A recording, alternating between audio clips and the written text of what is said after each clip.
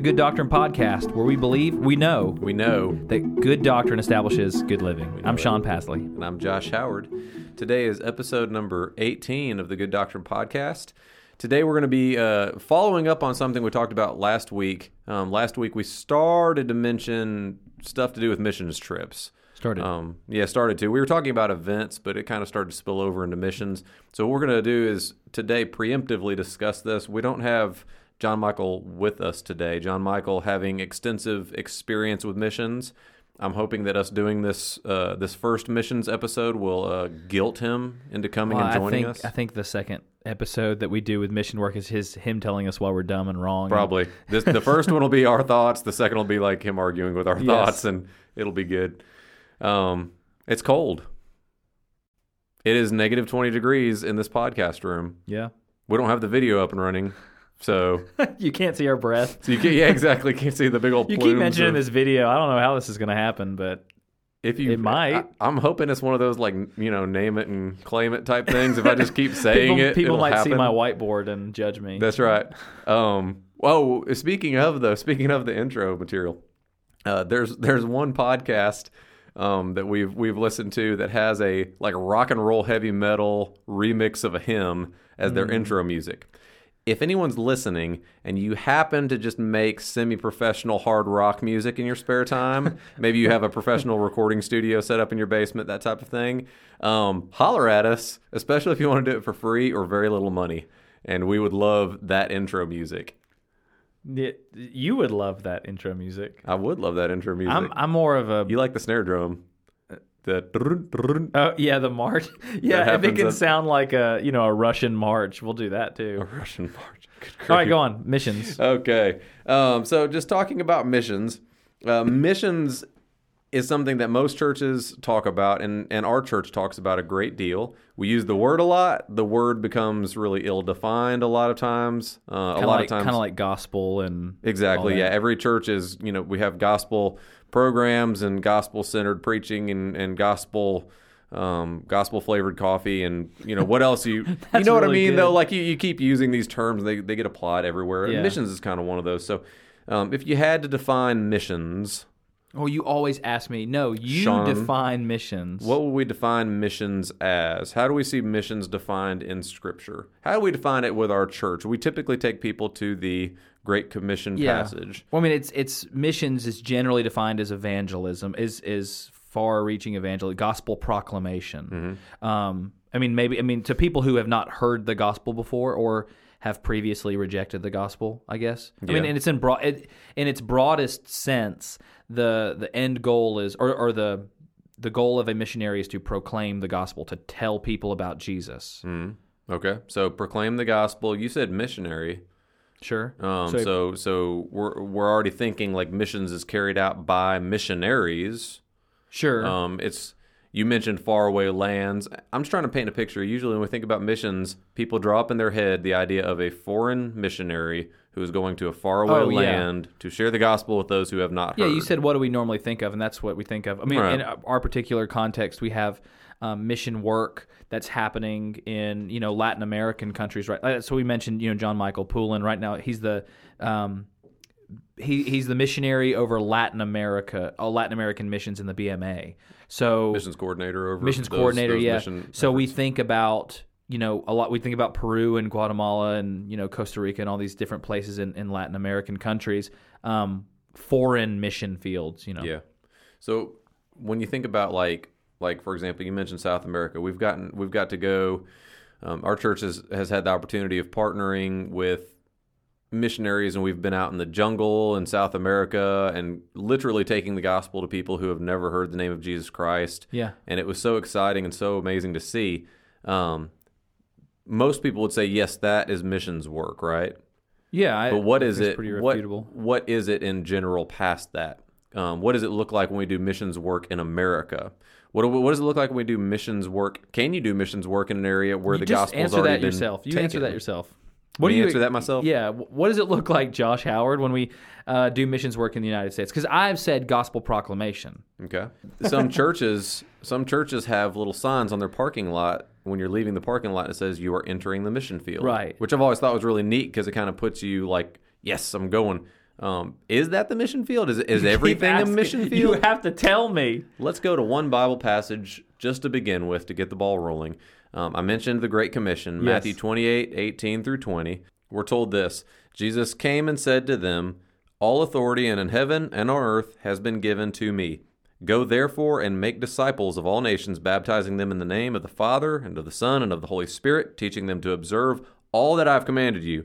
And behold, I'm with you always to the end of the age." So if your definition of missions was based off the Great Commission, then you might say that missions is not only gospel proclamation, but it's discipleship as Yes, well. I think so. I think that and this is just, like I said, this is just me floating what I think is a good definition for missions. I think we're supposed to be going and making disciples. Now, Yeah. part of that making disciples means you will be evangelizing and spreading the gospel. Yeah. If we're calling men and women to believe in Jesus Christ, to be made right with God, we're going to be proclaiming the gospel and calling them to respond to it. Yeah. That's evangelism. But you've also got the making disciples part. When we were on the mission field, let's just take South America for a moment, or Peru, since you mentioned it. So you're in the foothills of the mountains down there, and you're reaching a tribe that has never heard the name of Jesus Christ. We probably would say it's not good missions efforts for you to go and share the gospel with them and then just to leave. hightail it out of there. Yeah. Yeah, exactly, and just leave the area. Most of the time, you're going to think of them being gathered together into a local church body and growing as disciples of Jesus Christ, right? Right. So yeah, I would think that's a good Well, just when kind we of look working at definition. I know that when we speak about successful missionaries, quote unquote successful missionaries, among the staff here, we always mention that it's tied to church planting always, because the intention with church planting is not just going and sticking a building in Peru, like you said. It's making sharing the gospel, seeing people come to salvation, baptizing them in the name of the Father, Son, Holy Spirit, and teaching them to obey. So that's Right. just that's the evangelism and discipleship that we talked about.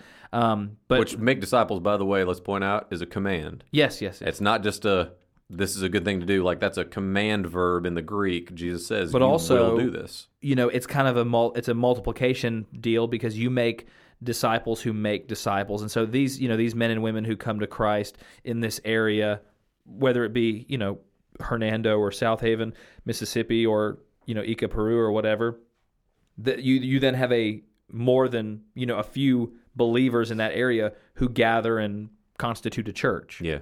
So you mentioned church planting, and I hope everybody remembers in their heads that when we talk about church planting, we're not talking about buildings. If buildings come, that's great.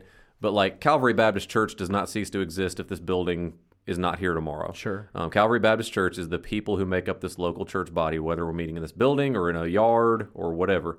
So when we talk about planting churches, what we're talking about is if we're leading people, if we're spreading the gospel, God is saving men and women, calling them into a body of Christ, the body of Christ. Scripture says that they will meet together and function as a body, because that's what Christians do. Yeah. So it's just the natural a result of missions work should be we should see churches being planted. Yeah. Even if that church is just meeting in a barn or just meeting in someone's house or whatever it is, that those Christians are getting together. Because if the Christians aren't getting together, the gospel probably was not received in the first place. Yeah. So if missions is all that, and is that involved, where, because that might take years, that might take a lifetime or more than your lifetime. So like I might go and I might move to Kentucky, with those godless heathens down up there. Wow. And no, that one guy from Kentucky just flipped this right off. No, anyway, That's his problem. So I moved to we go to Kentucky, and my intention is to plant a church and to be a missionary in Kentucky. That might be an effort that takes 150 years. It might last more than me. So when we think about missions as more than just gospel proclamation, and also more than just discipleship, how do we come to terms with like what we consider or our churches talk about when they talk about mission trips? Like we have short term, what we in the biz call short term mission trips, and which those are like a week long deal where you go to a foreign country or you go to an area. And we talked about events and how sometimes those short term trips can be like you put on a VBS or you put on a block party or you put on. How do we come to terms with what our definition of missions should be based on, the Great Commission in Scripture, and then those things that we do and we call missions? Yeah, I think that's a good question because, last week we were talking about the events and stuff like that. And so, for example, if there is someone who is working on the mission field, and let's just assume again this is somewhere far off and remote, like Kentucky. Yeah, like no, I was still thinking of South America, but yeah, okay. So you've got let's just take Kentucky. So you've got somebody in Kentucky who's planting a church out in the middle of nowhere where there were no churches that were preaching the gospel. They've planted a church out there. We're going to send a quote unquote missions team to go there. You're right that term's kind of confusing because when you read about missions trips in the Bible, you're reading about like Paul, who was taking trips that lasted years at a time, and that resulted in him spending like, hey, I spent 6 months there and planted a church, and then I moved on to the next place and spent 2 years there and planted a church. Right. So it's different than that. That doesn't necessarily mean it's bad, but it does mean we need to define them. When we go do missions trips, and they're short term, and when I say a short term mission trip, I'm talking about anything like I would think less than a month long. Yeah. Typically, these are going to be like a week long, maybe 2 weeks at a stretch. But when you go do a short term mission trip, you're going to help the mission. You're not going to do the mission. That's just my take on it. You mentioned that a little, bit last week. That you kind of use the example like if let's say a church and you're going to do a short-term mission trip. You're going to Kentucky. You're going to help out another church who's a church plant there. You're going to free them up so that they can do the work of ministry. Yeah. So you're helping their mission, which is the same mission. Anyway, keep using the word mission. It's going to start blurring together like it does, like it always does. Yeah. But I think also when we do short-term mission trips, I think, and this might be something that, I'm sure somebody would disagree with me thinking this way, but when I think of short-term mission trips, I think that the primary beneficiary, the person or entity that benefits the most from a short-term mission trip is the church that sends the missions team. So if our church gets together a group of 10 people and we send them to Kentucky, again, to this church plant to work for a week alongside that church planter, from what I have seen and experienced and talked to other church planters about, it is a lot of work for the church planter. They have to schedule a whole lot of stuff to equip 10 people being in town for the week and to have things for them to do and to make sure that all the transportation and the housing and the food and all these different things going on. Yeah. It's stressful for that church planter. We don't go in for 1 week and make his job as a church planter exponentially easier. Yeah. We don't leave that trip. Now, a lot of the times they're encouraged. A lot of times it lifts the spirits of those church planners. A lot of times they're able to do an event, like you mentioned, VBS, that they wouldn't be able to normally do. So it's a help to them, and we always want to make sure it's a help to them. But the biggest beneficiary, I think, is the church that sent them. And this is why. When you send those 10 people out to that church plant in Kentucky, they get to see God's kingdom growth. They get to see God's people at work in areas that they don't usually get to go see. They get to see a real church expanding and growing as people are added into the body of Christ. And then they come back and they bring all of that fire back to the mother church that they came from. Yeah. And they share that fire and that fervor with the mother church. And all of a sudden, your whole church is lit up because you just had 10 people come back on fire for the Lord, ready to talk about it. Man, let's go do stuff here in our community. It's good. To me, it always seems to benefit that sending church even more than it does the church planter. Do you think that that's an important attitude to have before you go into a short-term mission trip? Because you mentioned again last week that a lot of people will go gung-ho, ready to change the world and win, X city to Christ for this week, without realizing that maybe it's them that need to be, by them going on this short-term trip, by them doing just sort of the seemingly mundane things and helping another ministry operate, that they might be the ones who are encouraged and they might be the ones who grow from this. I think it is because the expectations we bring into those things are so important. I can think of two specific examples from my experience. The first one is it was one of the first church plants that my wife and I have been able to actually work with on the ground, and it was in Canada. We went up there with a group, and we helped this church planter up in Edmonton, Canada, which is very far north into Canada. I don't know how much we helped them while we were there. I hope we did. I think we did. But it pales in comparison to the fire that lit in me. That was years ago, and I'm still just thinking about it. I'm ready to go just sell everything we have and move to Canada and help with a church plant up there. What God did through that trip for me, and then what I've been able to share with others through that trip, I just think that benefit far outweighs anything we were actually able to tangibly do on the ground while we were there. Yeah. But I would say the second thing too is when you're doing a short-term mission trip, and you're looking at what are we gonna accomplish while we're there. One of the church planners that we've worked with said that they used to pray as a missions team was coming in to help them, that their main prayer and their main focus was that God would call missionaries out of that group. Nice. For the same reasons I just described with Edmonton, Canada, God seems to use those opportunities to just light a fire that he does not allow to be extinguished in his church planners. Yeah. And that's where you see these future church planners and missionaries and these men and women that God raises up. That's one of the means he uses to start that fire is those short-term trips. Yeah. So it seems like a healthy attitude would be a healthy attitude to have, going in. Not that like me, a little, a 14-year-old kid is going to go to Africa and volunteer in an orphanage and I'm going to just rock the world for Christ, doing that for a week, but that I'm being obedient in doing this and helping, but I'm also giving aid and assistance to the people who are doing the mission there, doing the gospel ministry there, but, might go into this thinking that, not that I have something to offer, but that, the Lord has something to offer me. Well, and that's the danger is when we go into, let's just say you have a week-long mission trip that we're going to be taking next year, and we do plan to take some mission trips as our church is going to take.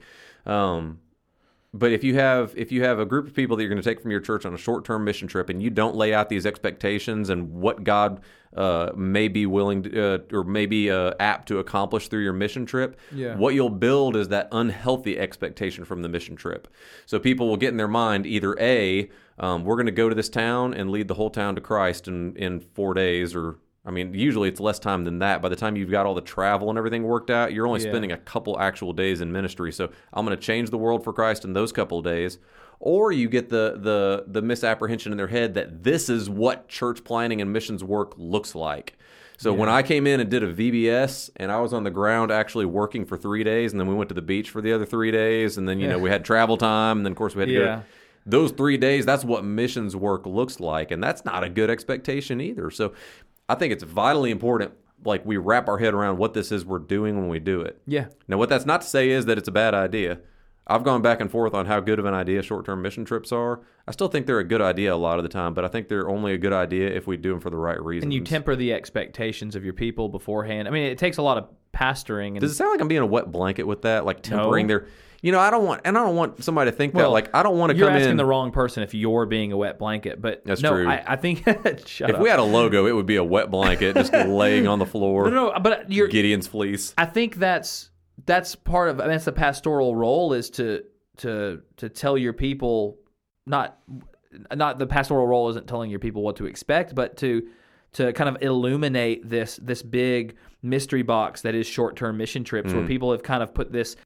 They've put this thing in their mind, kind of up on a pedestal about what mission trips should be. Like, I've seen a lot of pictures of people all around the world. They're on a short-term mission trip, and they're standing in some country. They're standing in some sort of impoverished country, and that tagline or the caption for this photo is, I left my heart in blank, right. Whatever country, and then they post a bunch of pictures on social media of themselves doing good things and maybe talking to someone about the gospel, but like it seems like their whole idea of a mission trip is like Instagrammable trip, or like just this they might, and it might just be that people have a sense of adventure and wanderlust and they want to go to these far off places and and they are a Christian and they genuinely want to serve, right, but they just have sort of a skewed idea, and that might be because we're not, like you said, like I said, tempering the expectations. And it's also just a bad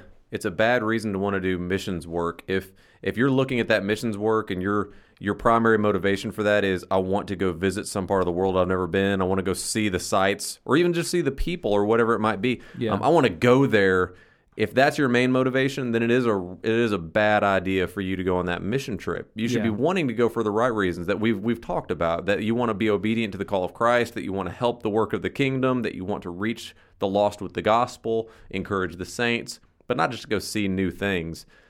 I think that's why a lot of times it makes it so hard even to take pictures with people. Like I found myself being I avoid getting pictures on mission trips. Oh, because I don't want to be that guy that's like, hey, look at me, and I've grabbed somebody, from the street in this mission trip, and like, look what I've done. Like, it's almost like holding a fish up in a fishing photo or something. Well, it makes tourism. Me feel, it's not missions, right? And some people do those, and they're doing them for the right reasons. They're just psyched they're on the mission field. They're excited about what they're doing. They met somebody, and they're like, hey, look at this. But oh man, it's so hard to walk that line where you're doing it for the right reason. You're keeping those first thing first. There's a lot of really good articles warning against bad ways to do those short-term mission trips. Yeah. You kind of mentioned one. You talked about just taking the kind of tourism photos. There's nothing wrong with if you happen to be helping a church plant that's in the shadow of the Eiffel Tower. You'd probably be like, go take a picture with the Eiffel Tower. That's fine. Like, but just be tasteful about those things, because people see and people interpret the work of the church through what you're posting. You're a representative of the church when you're on a mission trip. You're not your own person when you're on the mission field, right? Yeah. I mean, you're not your own person if you're in an Christ. Ambassador. Yes, yeah, you're an ambassador. We need to keep that in focus. But then, a lot of mission teams will. This is a good example. A lot of mission teams will get matching T-shirts when they go on the mission field. I read a really good article by an indigenous church planter, somebody that was from a foreign country, was a pastor that God had raised up there, and he was planning a church, and he would have teams coming from the U.S. It sends, when you march in and you're 10 deep with matching T-shirts on, marching into an impoverished third world country. There's no way you can convince those people you're not tourists. Yeah. You are there. We are not among you. Like, we are Americans, and we're going to show it by the way we've dressed. I'm here, and I'm stooping down to help you people, but really, we're setting ourselves apart. When you go into a third world country, dress like a third world person. Or Kentucky. Dude, you're going to get us censored in Kentucky. Al Mohler will never invite us. If you go to a anywhere on the mission field, you should want to be among those people. Sure. And if you think about it, this is no different than we do in our normal Christian walk. I want to be among our people that we have been called to serve here in North Mississippi. Yeah. That doesn't mean I have to dress, exactly like them. It does mean that someone has to take me hunting, though. It does, so you can shoot that deer in the face. What a horrifying episode that was. Anyway, but you should want to be among those people and not removed or above those people. Yeah. Well, so let's end that with the short term, but let's talk about when we think about, because I called John Michael a missionary, and I know some people who, I know several people who, probably I would say their job is missionary. Yeah. Because they have kind of transplanted their lives to other parts of the world or the country, and they're, for all intents and purposes, that's their 100% of their effort is focused on mission work, not just like for a week or two, but like their lives are kind of transplanted in a different place to plant churches or to share the gospel. What is that? How does that look like? How do we define those people? What's a good example of that kind of? Like, how do you define missionaries and stuff like that? Yeah, like if I'm going to call someone, so if I went to Timbuktu, for a week and I passed out food and clothing, you wouldn't call me necessarily a missionary. Yeah. But if I moved there with my family, kind of being supported by the church, you would, and you wouldn't. So, like, who counts as a missionary? Yeah. It's, to me, the missionary thing it's like one of those things where, people will say, well, all Christians should be missionaries. Yeah. But if everybody's a missionary, then nobody's a missionary. Yeah. If we're all just missionaries, nobody's really a missionary. Some people are called to the pastorate. That doesn't mean that, like, the rest of Christians shouldn't study their Bibles or shouldn't pray to God. Like, we're not saying that. We're just saying that, God calls people to different things. When you read it in the Scriptures, you think about the missionaries in the Scriptures, and I think Paul's obviously the most obvious example. What did Paul do? Paul went about making disciples by evangelizing the lost, by pulling them together and teaching them the things that Christ has commanded, and that resulted in the fruit of churches being planted. So when I think of missionary, I think of those things.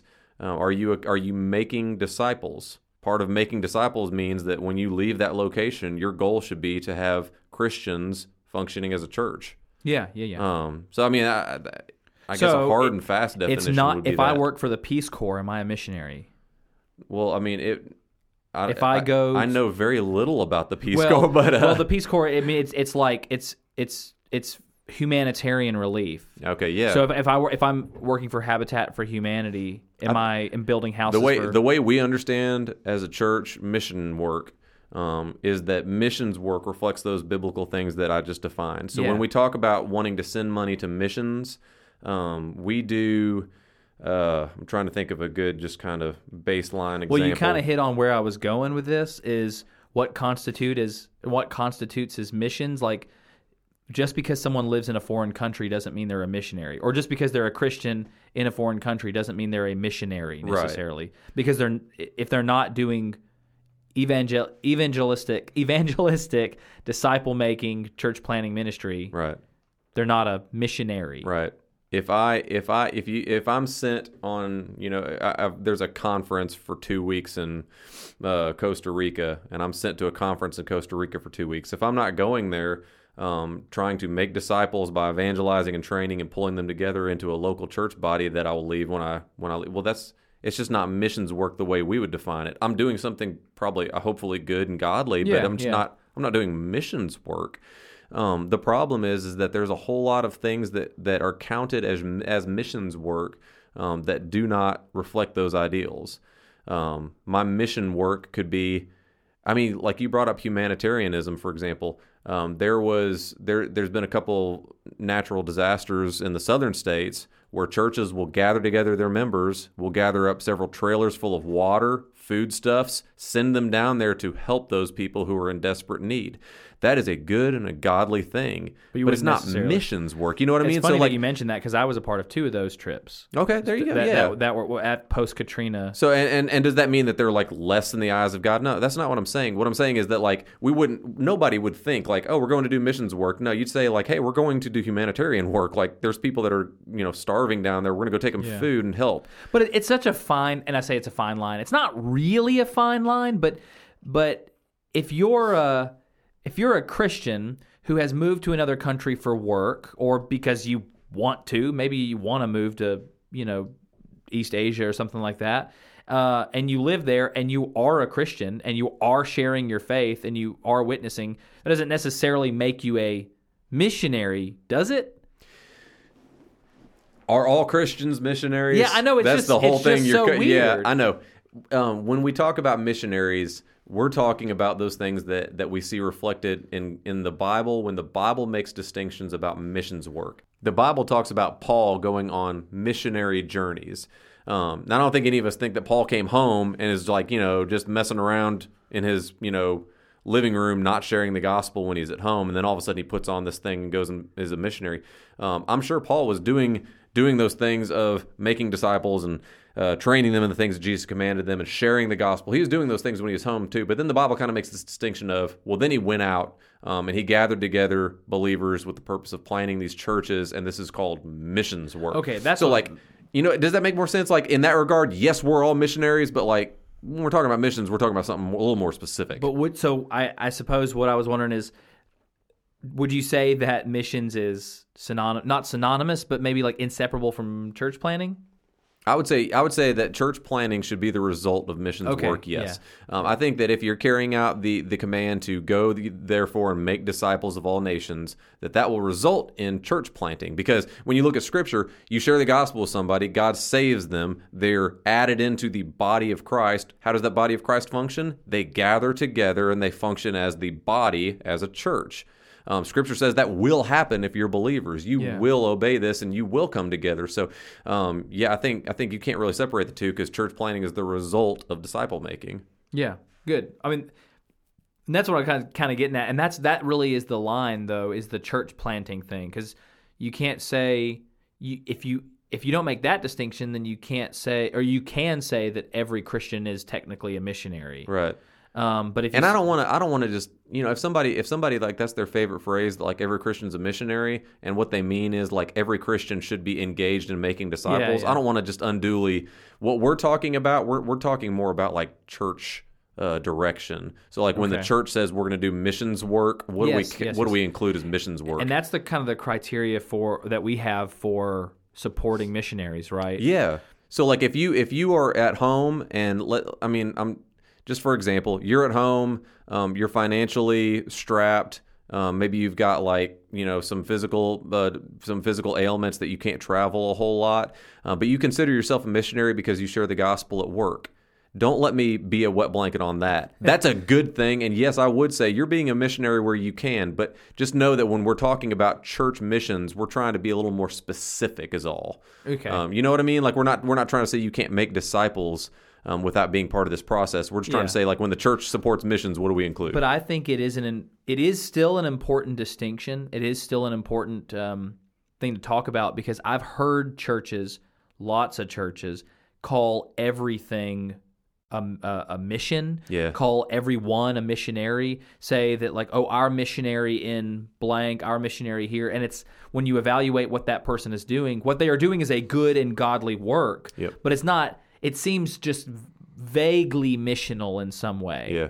And, we talk about these short-term trips that are like vaguely missional, but not really, like, it's the end goal isn't bringing together a body of believers, in a church. And let's just to kind of push the envelope a little bit. I think a lot of the tension people might feel is when we're talking about parachurch ministries. There is a lot of what to define that term? Parachurch. Like just non-church affiliated the ministries that function in and of themselves. They're not the function of a church. So like you've got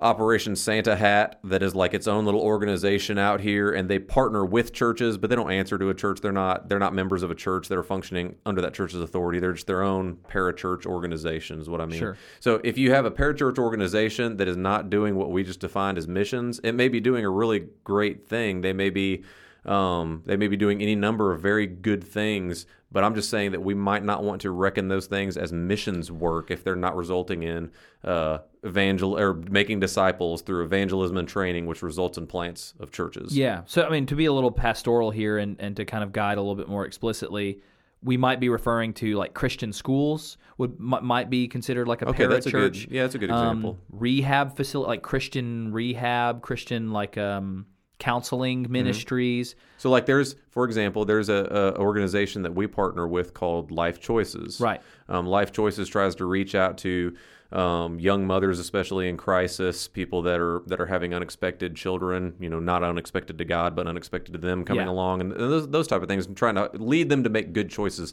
We partner with them, but we don't consider that missions because it doesn't claim to be missions. We think it's a good thing. We think it's a great and godly thing they're doing. We just don't think that that's missions. Right. That's not being polemic or making a judgment on them. It's just trying to be specific about what we mean. Because at the end of the day, if we say, hey, we put this much effort and money toward missions, we just want to make sure we're doing that. Yeah. And it's not an indictment upon these ministries or saying that they're bad in any way. It's just defining what they are, which, like a Bible study ministry isn't a missions organization. It's a, parachurch organization that creates Bible studies for churches. So now, that being said, I will be polemical against some things that pass as missions work that are not missions work. Like? I don't want to name any by name, but I'll give you some examples. I get stacks of mail every week from different parachurch organizations that are soliciting us to come and be a part of them. Most of them involve week-and-a-half trips to the beach. That's just the vast majority is come down here to the beach. We're gonna play on Panama City Beach for a week and a half. It's gonna cost an exorbitant amount of money, and halfway through, we're gonna go witness to some drunk people, and we're gonna call this missions work. That's not missions work. And I fear because they're sending me mail, it means they've been successful elsewhere. I fear for the churches that are getting suckered into this mentality of I can do this quick one-off event with no vision. We'll call it missions work, and I'll have a good week on the beach. We're wasting our time. I think the one thing we didn't really talk about, and we might want to revisit this with John Michael whenever we can get him in the studio and talk about this. But there a lot of missions work winds up being imperialist. Oh, yeah, isn't that a great word? Imperialist. you mean like we go to colonize these places? Pretty much. Yeah. So like if you look at missions work over the centuries.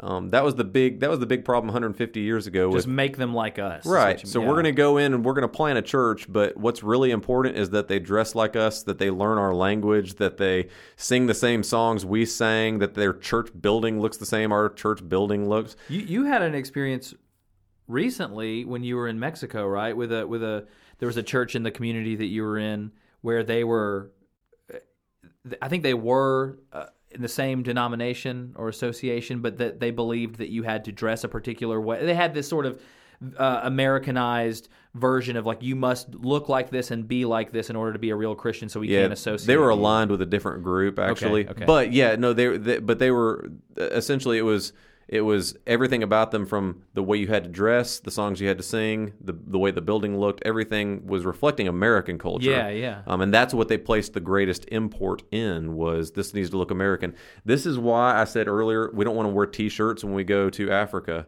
We don't want to wear matching T-shirts, because what you have to remember is when we go into a foreign mission context, especially if it's foreign, they're going to be looking to us as a missionary. You said you used the word ambassador. Right. They're going to be looking to us and what we place value in. And what we want to make clear on those type of things is, why are we there? We're there to make disciples of Jesus Christ. Yeah. If they sing songs that praise God and they sing them in a different language, in a beat that I'm unfamiliar with, that's not the important part, and that's not why we're there. Yeah. So, like I said, that's a whole nother topic, and we can probably discuss that, imperialism, because imperialism never seems to go away in missions. Yeah. It happens on small levels, and like T-shirts, and it happens on big levels like church buildings. Yeah, I'll be really excited to talk to John Michael about it, because he's seen that firsthand in the destructive nature of, and imperialism can be more than just a like kind of a country's ideals or like a region's ideals, but it can be like a person's ideals. Yep. So like a missionary goes and plants a church, and the church is built on his back, and then once he leaves, it just crumbles. Yeah. So it's rough. Yeah. Imperialism. And you might be thinking of the same church I'm thinking of. When a huge mega church springs up around the personality of one person, and then little satellite churches spring up that are, again, dependent on that one person, and then the one person is removed from the situation and everything crumbles. Yeah. That's imperialism. Yeah. It wasn't built on making disciples of Jesus Christ. It was built Right. on something different. And that's what we're talking about. That's why it's dangerous, and that's why we want to avoid it. Sure. I don't think we have a book to recommend today, do we? Let the Nations Be Glad. Let the Nations Be Glad by John Piper, available in the church lobby What is missions? and on Amazon. Yeah. What is missions? In the 9 Marks series, Greg Gilbert I really am edited. just going off the top of my head. I mean, my favorite books on missions are, and these are dangerous because sometimes they're not verifiable, but I like the biographies, the autobiographies of Can I recommend one? Go for it. Bruchko. Yeah, that's what I was going to say. Bruchko, Bruchko, I believe, is a really neat story about a guy that seems to have done a lot of things wrong. Yeah. And I say that with all the love in the world, but like when you read the story, you're like, oh wow, that's reckless. Oh wow, that Yeah. like I would not recommend someone doing the things he did, and yet you see God just decide to use him anyway. And it's amazing. And you can read like Elizabeth Elliot's autobiography. Yeah, and, that's a classic. The Tip of the Spear, I think, is the Tip of the Spear is amazing. Yeah. So listen to missionaries, people who have kind of been in it for a good long lifetime. That's probably your best bet when you want to do some reading on missions work, because Or the Book of Acts. yeah, well, there's that too. I mean, there's that. I've been in there and teaching for a couple of weeks, so it's just fresh on my mind. Yeah, no, the Book of Acts. That's every time someone from the International Mission Board, comes to the seminary and talk, they just They preach the Book of Acts. That's all they want to talk about is Acts, because they're missionaries. But a lot of missions work in there. Yeah, that's good. Read the Book of Acts, but listen to people who have practical experience with mission work. It's a lot of times it's much different than kind of the philosophical mindset of people who are sitting back, in the States and kind of looking at it from a Armchair quarterback. yeah. They're kind of armchair quarterbacking missions work. But absolutely. I mean, there's a lot of good resources. Yep, and hopefully we can do a follow-up episode on this and kind of dive in a little deeper. We'll have to share this with him, and I guarantee you he's going to like call one of us and yell at us about something we said, so we'll just have to give him an opportunity. Well, if he does, I hope he uses our email at gooddoctrinepodcast@gmail.com. Or the Facebook page. How about that? Good Doctrine Podcast on Facebook. Good Doctrine Podcast. You can interact with us. I do want to plug, or I'm not going to plug it, but we just got in our order for our hoodies, and so we've been kind of distributing them. Within one day, someone, and I know this is cheesy, this isn't missions work, but really it's super, super neat. A person has already been able to share the gospel because of, hey, why are you wearing, what is Good Doctrine? Is that a band? And then she was able to share the gospel. And it's so encouraging. It's so amazing. That is awesome. That is really encouraging. Buy our hoodies.